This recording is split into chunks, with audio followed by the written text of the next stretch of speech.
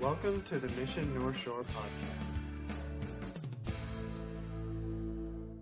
I don't know if you guys realized, but they moved the pulpit back so I could stand on this last step here. I think they do that for Butch too. I could be wrong.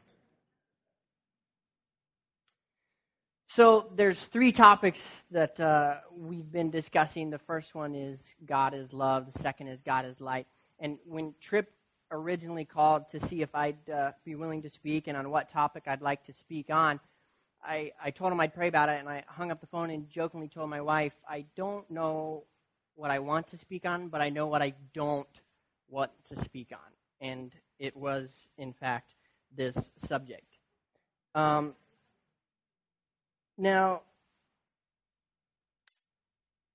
the first reason for my hesitancy on this subject is that there is a lot to this text. There is a lot here. And in all honesty, for those of you that have been coming for a while, Tripp could make a serious series on this subject.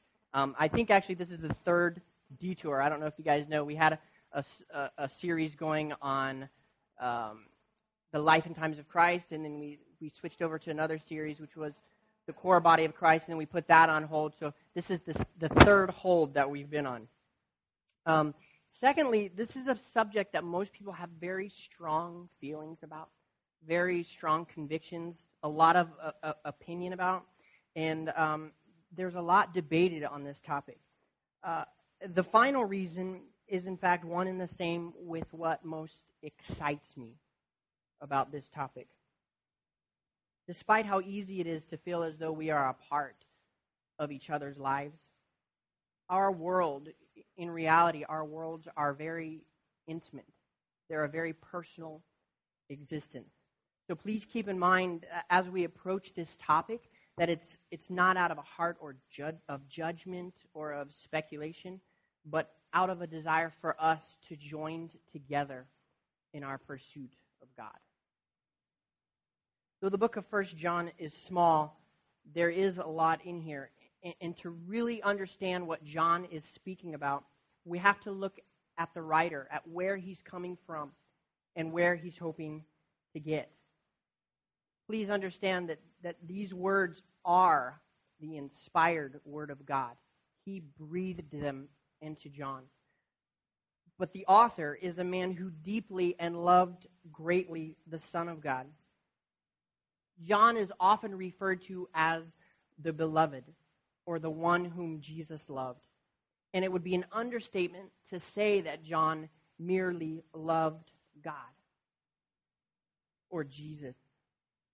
See, John was coming from a place where he was actually walking with Jesus. He was actually talking. He could reach out and touch him. He knew what Jesus smelled like. That's the kind of personal relationship that John had with Jesus. He knew well what it meant to wait on Jesus. He knew well what it meant to remain. He knew well what it meant to be in the presence of his beloved. And as we read John, we can see his desire to open our eyes, to show us what a life of love to God can truly be. In the first few chapters of John, we see him explaining the great love God has for us. We see how that love has the power to transform our lives, to change us, to purchase for us a place beyond this earth. John then goes on to describe God as a God of light.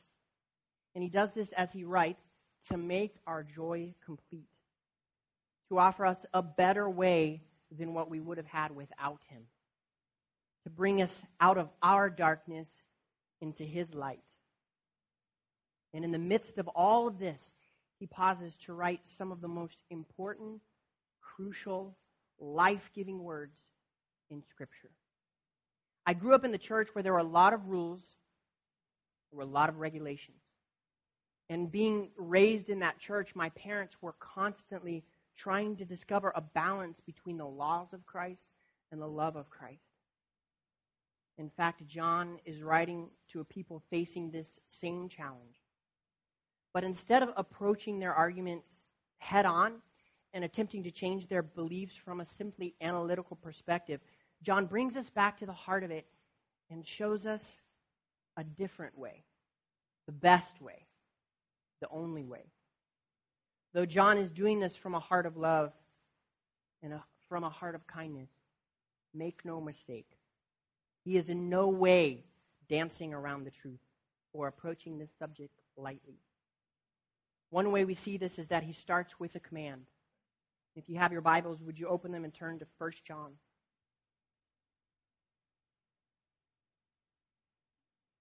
Chapter 2, verses 15 through 17. I think they'll have it up. 1 John 2, 15 through 17. It says this, "Do not love the world, nor the things in the world. If anyone loves the world, the love of the Father is not in him.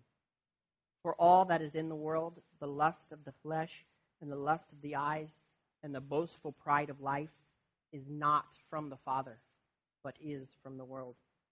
And the world is passing away, and also its lusts, but the one who does the will of God abides forever." See, this command demands that we reject the things of this world that do not lead us to God or practice of his truth. And this sounds easy enough to know, but we all know it's easier said than done, yeah? For it entails recognizing and condemning sin and all unrighteousness. I spoke of the balance between love and law, and far too often we find ourselves on one side or the other. We can far too easily fall prey to an arrogant or judgmental attitude. But on the other hand, we can find ourselves letting sinful things go unnoticed in our attempt to love and accept people as they are. However, true love means that we must expose sin. For in exposing sin, we become channels of God's truth. We become channels for God's light, for his love, enabling others to do the same. But let us not forget that judgment starts at home. Judgment starts with us. As far as the subject of this text, John is not beating around the bush. If you love God, you cannot love the world. If you love the world, you cannot love God. Matthew 6:24 says, "No one can serve two masters, for either he will hate the one and love the other, or he will hold to one and despise the other." You cannot serve God and mammon. In essence, love for the world will always push out any love for God. At the risk of being too blunt, if you love the world, you will hate God. If you love God, you will hate the world. You cannot have both. You cannot serve two masters, or you will hold to one and despise the other. And this part of it has stuck so much with me because as Christians, how many times have we become upset or even disillusioned, even despised God for not giving us the things this world has to offer? We see the person next to us easy breezy through fields of gold, skipping along, and it's dog eat dog or bottom of the barrel for us. We have to fight tooth and nail just for table scraps. It's easy to feel that way. It's easy to put the blame on God when our life in this world isn't as we think it should be. We have to be so careful that our focus remains where it must. For if we allow it to go unchecked, soon our hearts will become hardened to that of the Father. And who was once our first love will be the one we despise the most. Thankfully, the same holds true in reverse. As we pursue God with all our heart, with all our soul, with all our mind, with all our strength, the things of this world will become despicable to us, for they only serve to hinder us in our pursuit of him. And as I was reading this, I said, but what about one of the most famous passages of all time? 1 John, or John 3:16. For God so loved the world that he gave his only begotten Son, that whoever believes in him should not perish but have eternal life. For God so loved the world. See, this word world here in the Greek is actually cosmos. And John uses it in a variety of different ways. First, it can refer to the world which God created or the realm where one exists. Secondly, it can refer to those who inhabit the world. And we see through all of Scripture God's intense love for those inhabitants. Though people's response to that love is often mixed. Thirdly, it can be used negatively, designating those who reject or ignore God. They live without regard for God or his authority. This is seen in 1 John 4:4, where John states, "You are from God, little children, and have overcome them, because greater is he that is in you than he that is in the world." So how do we know what world John is talking about here in verse 15? The answer to that is found in verse 16, where John describes that which is in the world, the lust of the flesh, the lust of the eyes, and the boastful pride of life. In verse 17, John says, the world is passing away and also its lust. This word lust in the Greek is epithemia, and it refers to a longing for that which is forbidden. So we can know that John is speaking of the world in its negative sense. What we must remember is that the world is not a passive entity, but a rival for the affections, for the allegiance of every heart. The world is not a passive entity. Verse 17a says the world is passing away and its lusts. How would our lives change if we knew that everything on this earth was going to burn? Well, guess what? Seems like every time I turn on the news, another cruise ship is going down or is about to. Would you get on that ship if you knew it was sinking? So why do we go after that which we know will pass away? If what we go after is passing away, if what we go after goes to death, what do we get when we get it? Why go after that which is not eternal? But the one who does the will of God abides forever. And this is one of my favorite parts. This offers so much promise. The word abide here in the Greek is meno, a verb which means to stay in a given place, state, relation, or expectancy. To abide, continue, dwell, endure, be present, remain, stand. And this gets exciting here. This word meno is also an intensive verb, which means by definition it goes beyond face value. An example would be if two preschool children were to say to each other, "I love you." To them, that wouldn't mean much. But if those same two children were to grow up and get married, that word love would now come to mean so much more to them. It would carry so much more depth because the two would fully be able to comprehend what that word actually meant. So when John says we abide with him forever, he speaks of something we cannot even comprehend. Remember the definition of that word? To stay in a place of relation or expectancy? A place that when the world is forsaken will only continue to grow and fulfill? That's going to be beyond our wildest dreams and desires.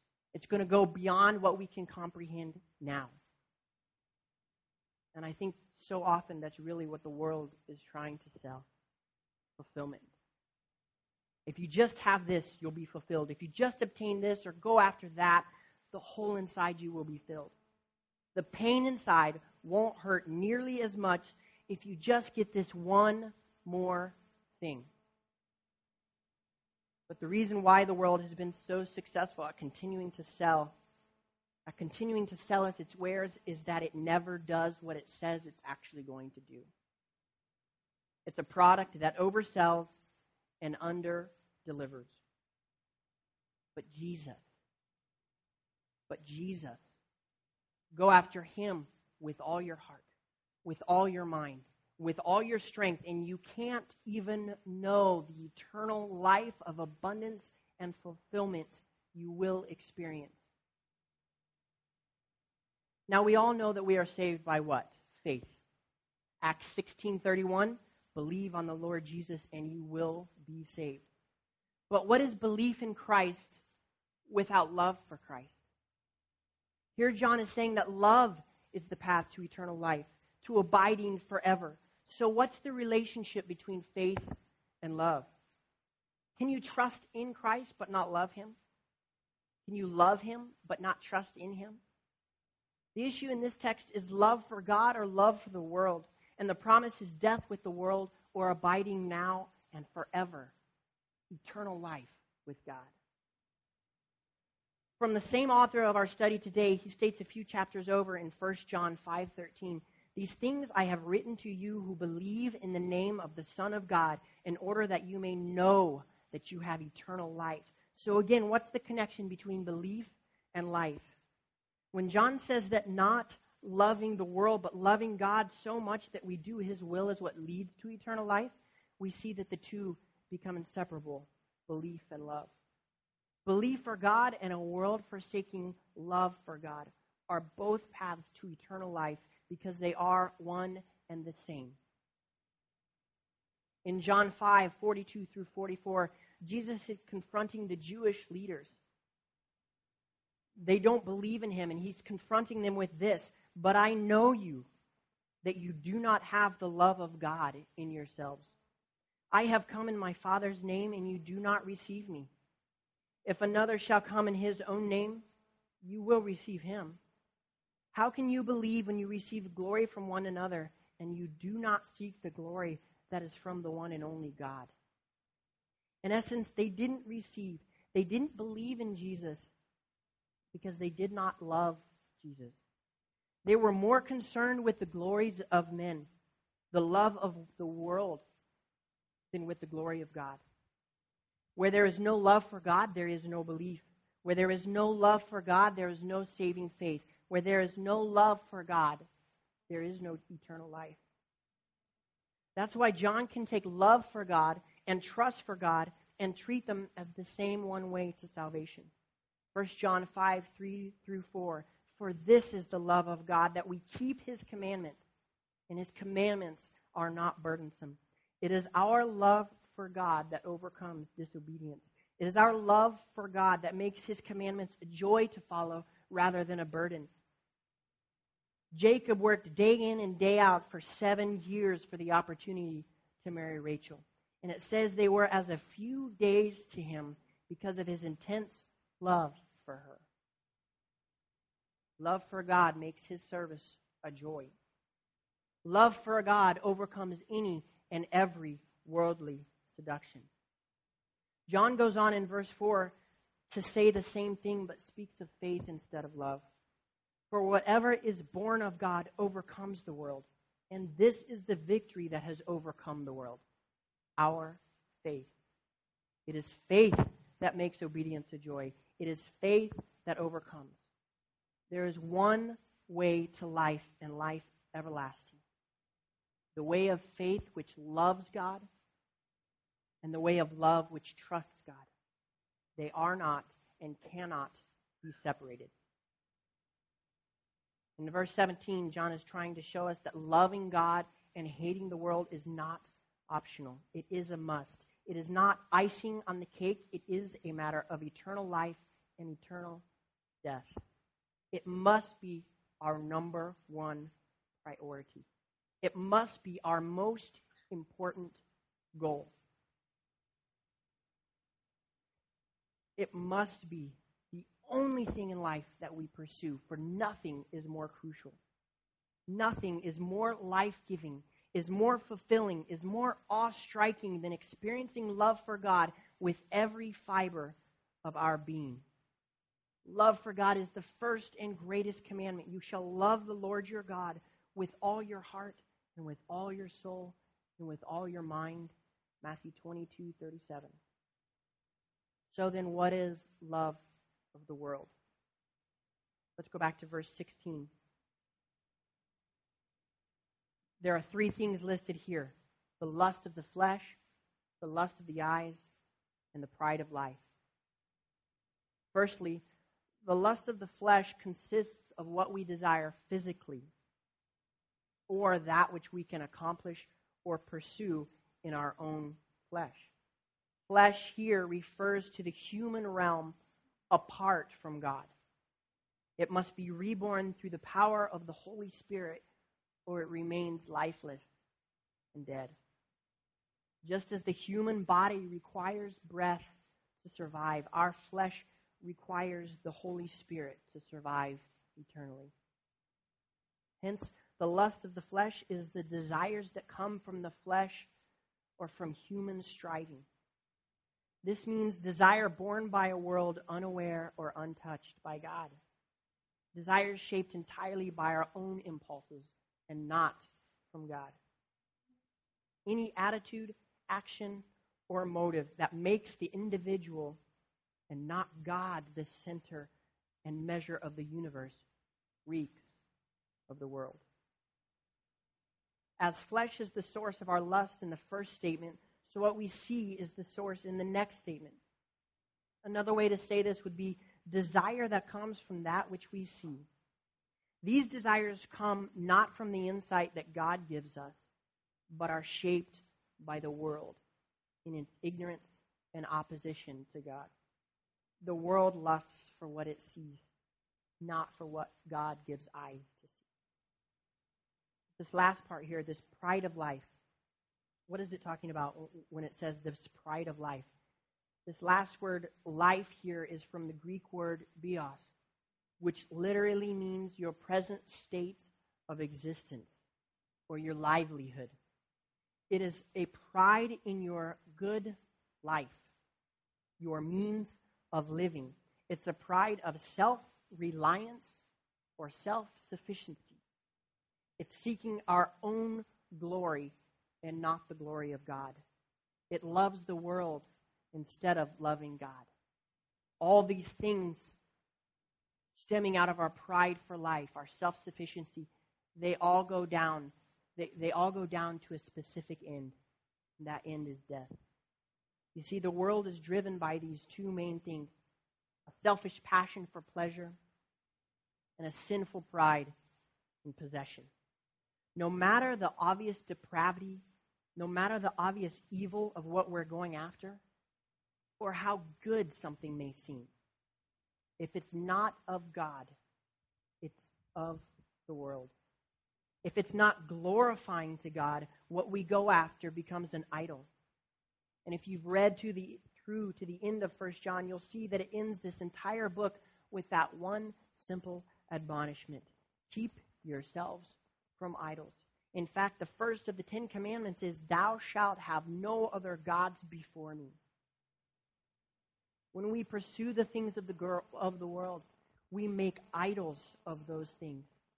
The desires of our heart make clear to us the God we serve.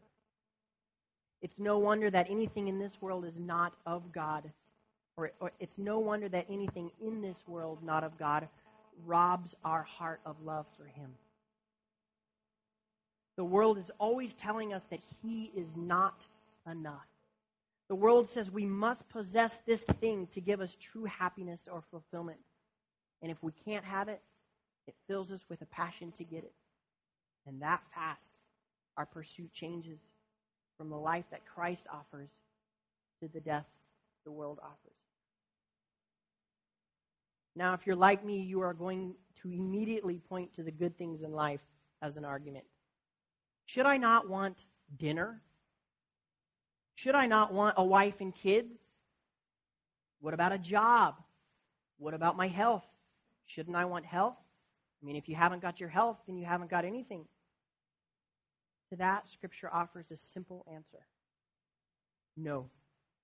Unless it is a desire for God, it is a selfish desire and places you and me as Lord of our lives. Now, hang with me here. If we put those things in perspective, if we desire food for sustenance to further His kingdom, if we desire family to show us the love He has for us, If we desire health to remain faithful in the service of his kingdom here on earth, we keep God the object of our pursuit. Do we have an eye for God in everything that we pursue? Is there a passion for Christ in every earthly pursuit? Watchman Nee said, "It is difficult to estimate how much of the world's philosophy, ethics, knowledge, research, and science flow from the powers of darkness. But of one point we are certain. All argument and proud obstacles against the knowledge of God are the fortress of the enemy." It's not a question of pursuing the things of the world, but rather one pursuing the things of Christ. It's not a question of pursuing the things of the world, but of pursuing the things of Christ. Romans 12, 1 through 2. I urge you, brethren, by the mercies of God, to present your body as a living and holy sacrifice acceptable to God, which is your spiritual service of worship. And do not be conformed by this world, but be transformed by the renewing of your mind, that you may prove what the will of God is, that which is good and acceptable and perfect. St. Augustine captures this beautifully when he said, "He loves thee too little, who loves anything together with thee, which he loves not for thy sake." In other words, if we love the things of this world without loving them for his sake, we have but little love for Christ. Now, this may sound extreme. And to that I can say this. The scriptures are filled with people doing extreme things, living extreme lives, pursuing an extreme God. With great sacrifice comes great reward. Again, Watchman Nee, gaining spiritual life is conditional on suffering loss. We cannot measure our lives in terms of gain. They must be measured in terms of loss. Our real capacity lies not in how much we retain, but in how much has been poured out. The power of love is attested by love's sacrifice. If our hearts are not separated from the love of the world, our soul life has yet to go through the cross. May the things of this world so lose their power over us that we do not in the slightest wish to be worldly. Nay, we even delight in not remaining in the world. C.S. Lewis put it this way: if we find ourselves with a desire that nothing in this world can satisfy, the most probable explanation is that we were made for another world. But maybe you're sitting here now and you aren't feeling that much love for Christ. You're not quite ready to give up on the things of this world. That leaves us with two distinct possibilities. The first is that you have never personally put your trust in Christ. We call this being born again. You have never personally made a declaration of love to God. You haven't confessed your sins to God or submitted your life to him. You've been talking the talk, you've been religious, but you've never fallen in love with God. Your life is still your own. You've never actually experienced your own deep change of nature by the power of Christ. Henry Martin spoke of this change like this: the work is real. I can no more doubt it than I can my own existence. The whole current of my desires is altered. I am walking quite another way, though I am incessantly stumbling in that way. So it could be that this is a change you've never experienced. 2 Timothy 3, 1 through 5. But realize this, that in the last days difficult times will come. For men will be lovers of self, lovers of money, lovers of pleasure, rather than lovers of God, holding to a form of godliness, although they have denied its power.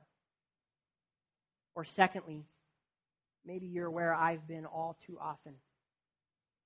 You've forgotten your first love. You've tasted, You've known a change, but it's old, dead now. You've known a heart for God.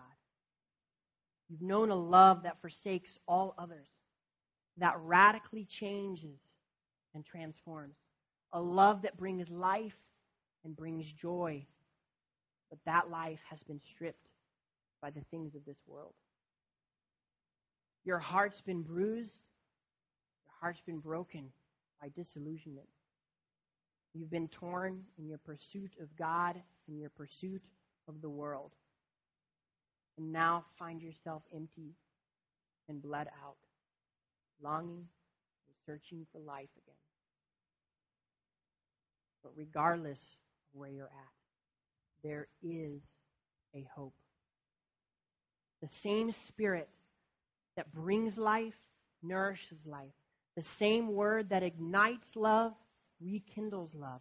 The same Son of God who died that we might have life brings us out of our darkness into his amazing light. 1 John 1:4. These things we write so our joy may be complete. We have people off to the side that desire to pray with you, and I'm going to ask them to come now. If you find yourself in the first number with the desire to have true life for the first time, I'm going to ask you to step out now. There is no shame. There is no condemnation. We rejoice with you. You can make your way to the people on the side. They have a great desire to pray with you. If you find yourself in the second number, the answer is simple. The same Christ who brought you out of the darkness and into his light can take away the long, dark night of your soul.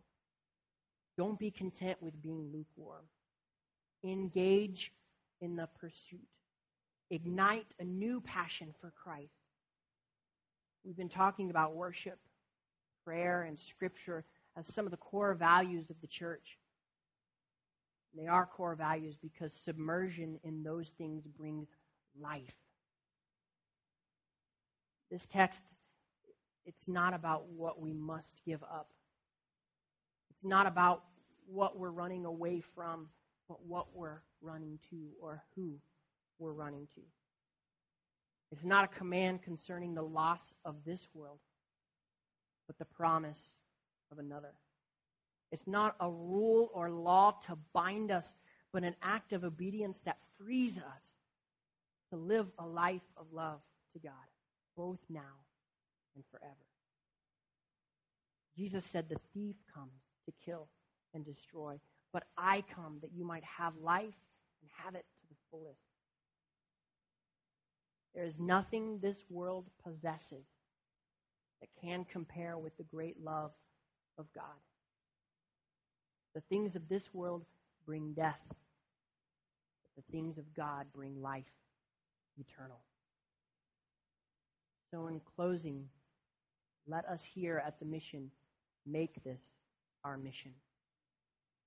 Let us not love the world or the things in the world. Let us love God with all our heart. Let every room we enter be a sanctuary of love for God. Let everything we put our hands to be a sacrifice to God. Every meal a feast of love with God, and every song a song of love to God. And if we find any desire, any lust for the things of this world, anything that is not of God, let us say with John, let us say with the psalmist, "Whom have I in heaven but thee, and on earth there is nothing that I desire besides thee." Lord Jesus, we love you. We want this to be our cry today. We're desperate for you, Jesus. We're tired of pursuing, of chasing the things that this world has. We're tired of going after those things that cannot and will not fulfill. Our desire is you, Jesus. We long to abide with you, to remain with you, to to walk with you to a place we can't even imagine. Lord God, send your Spirit. Send your Holy Spirit, Jesus, to convict us, to change us, to transform us, to renew us to a life that only you can give.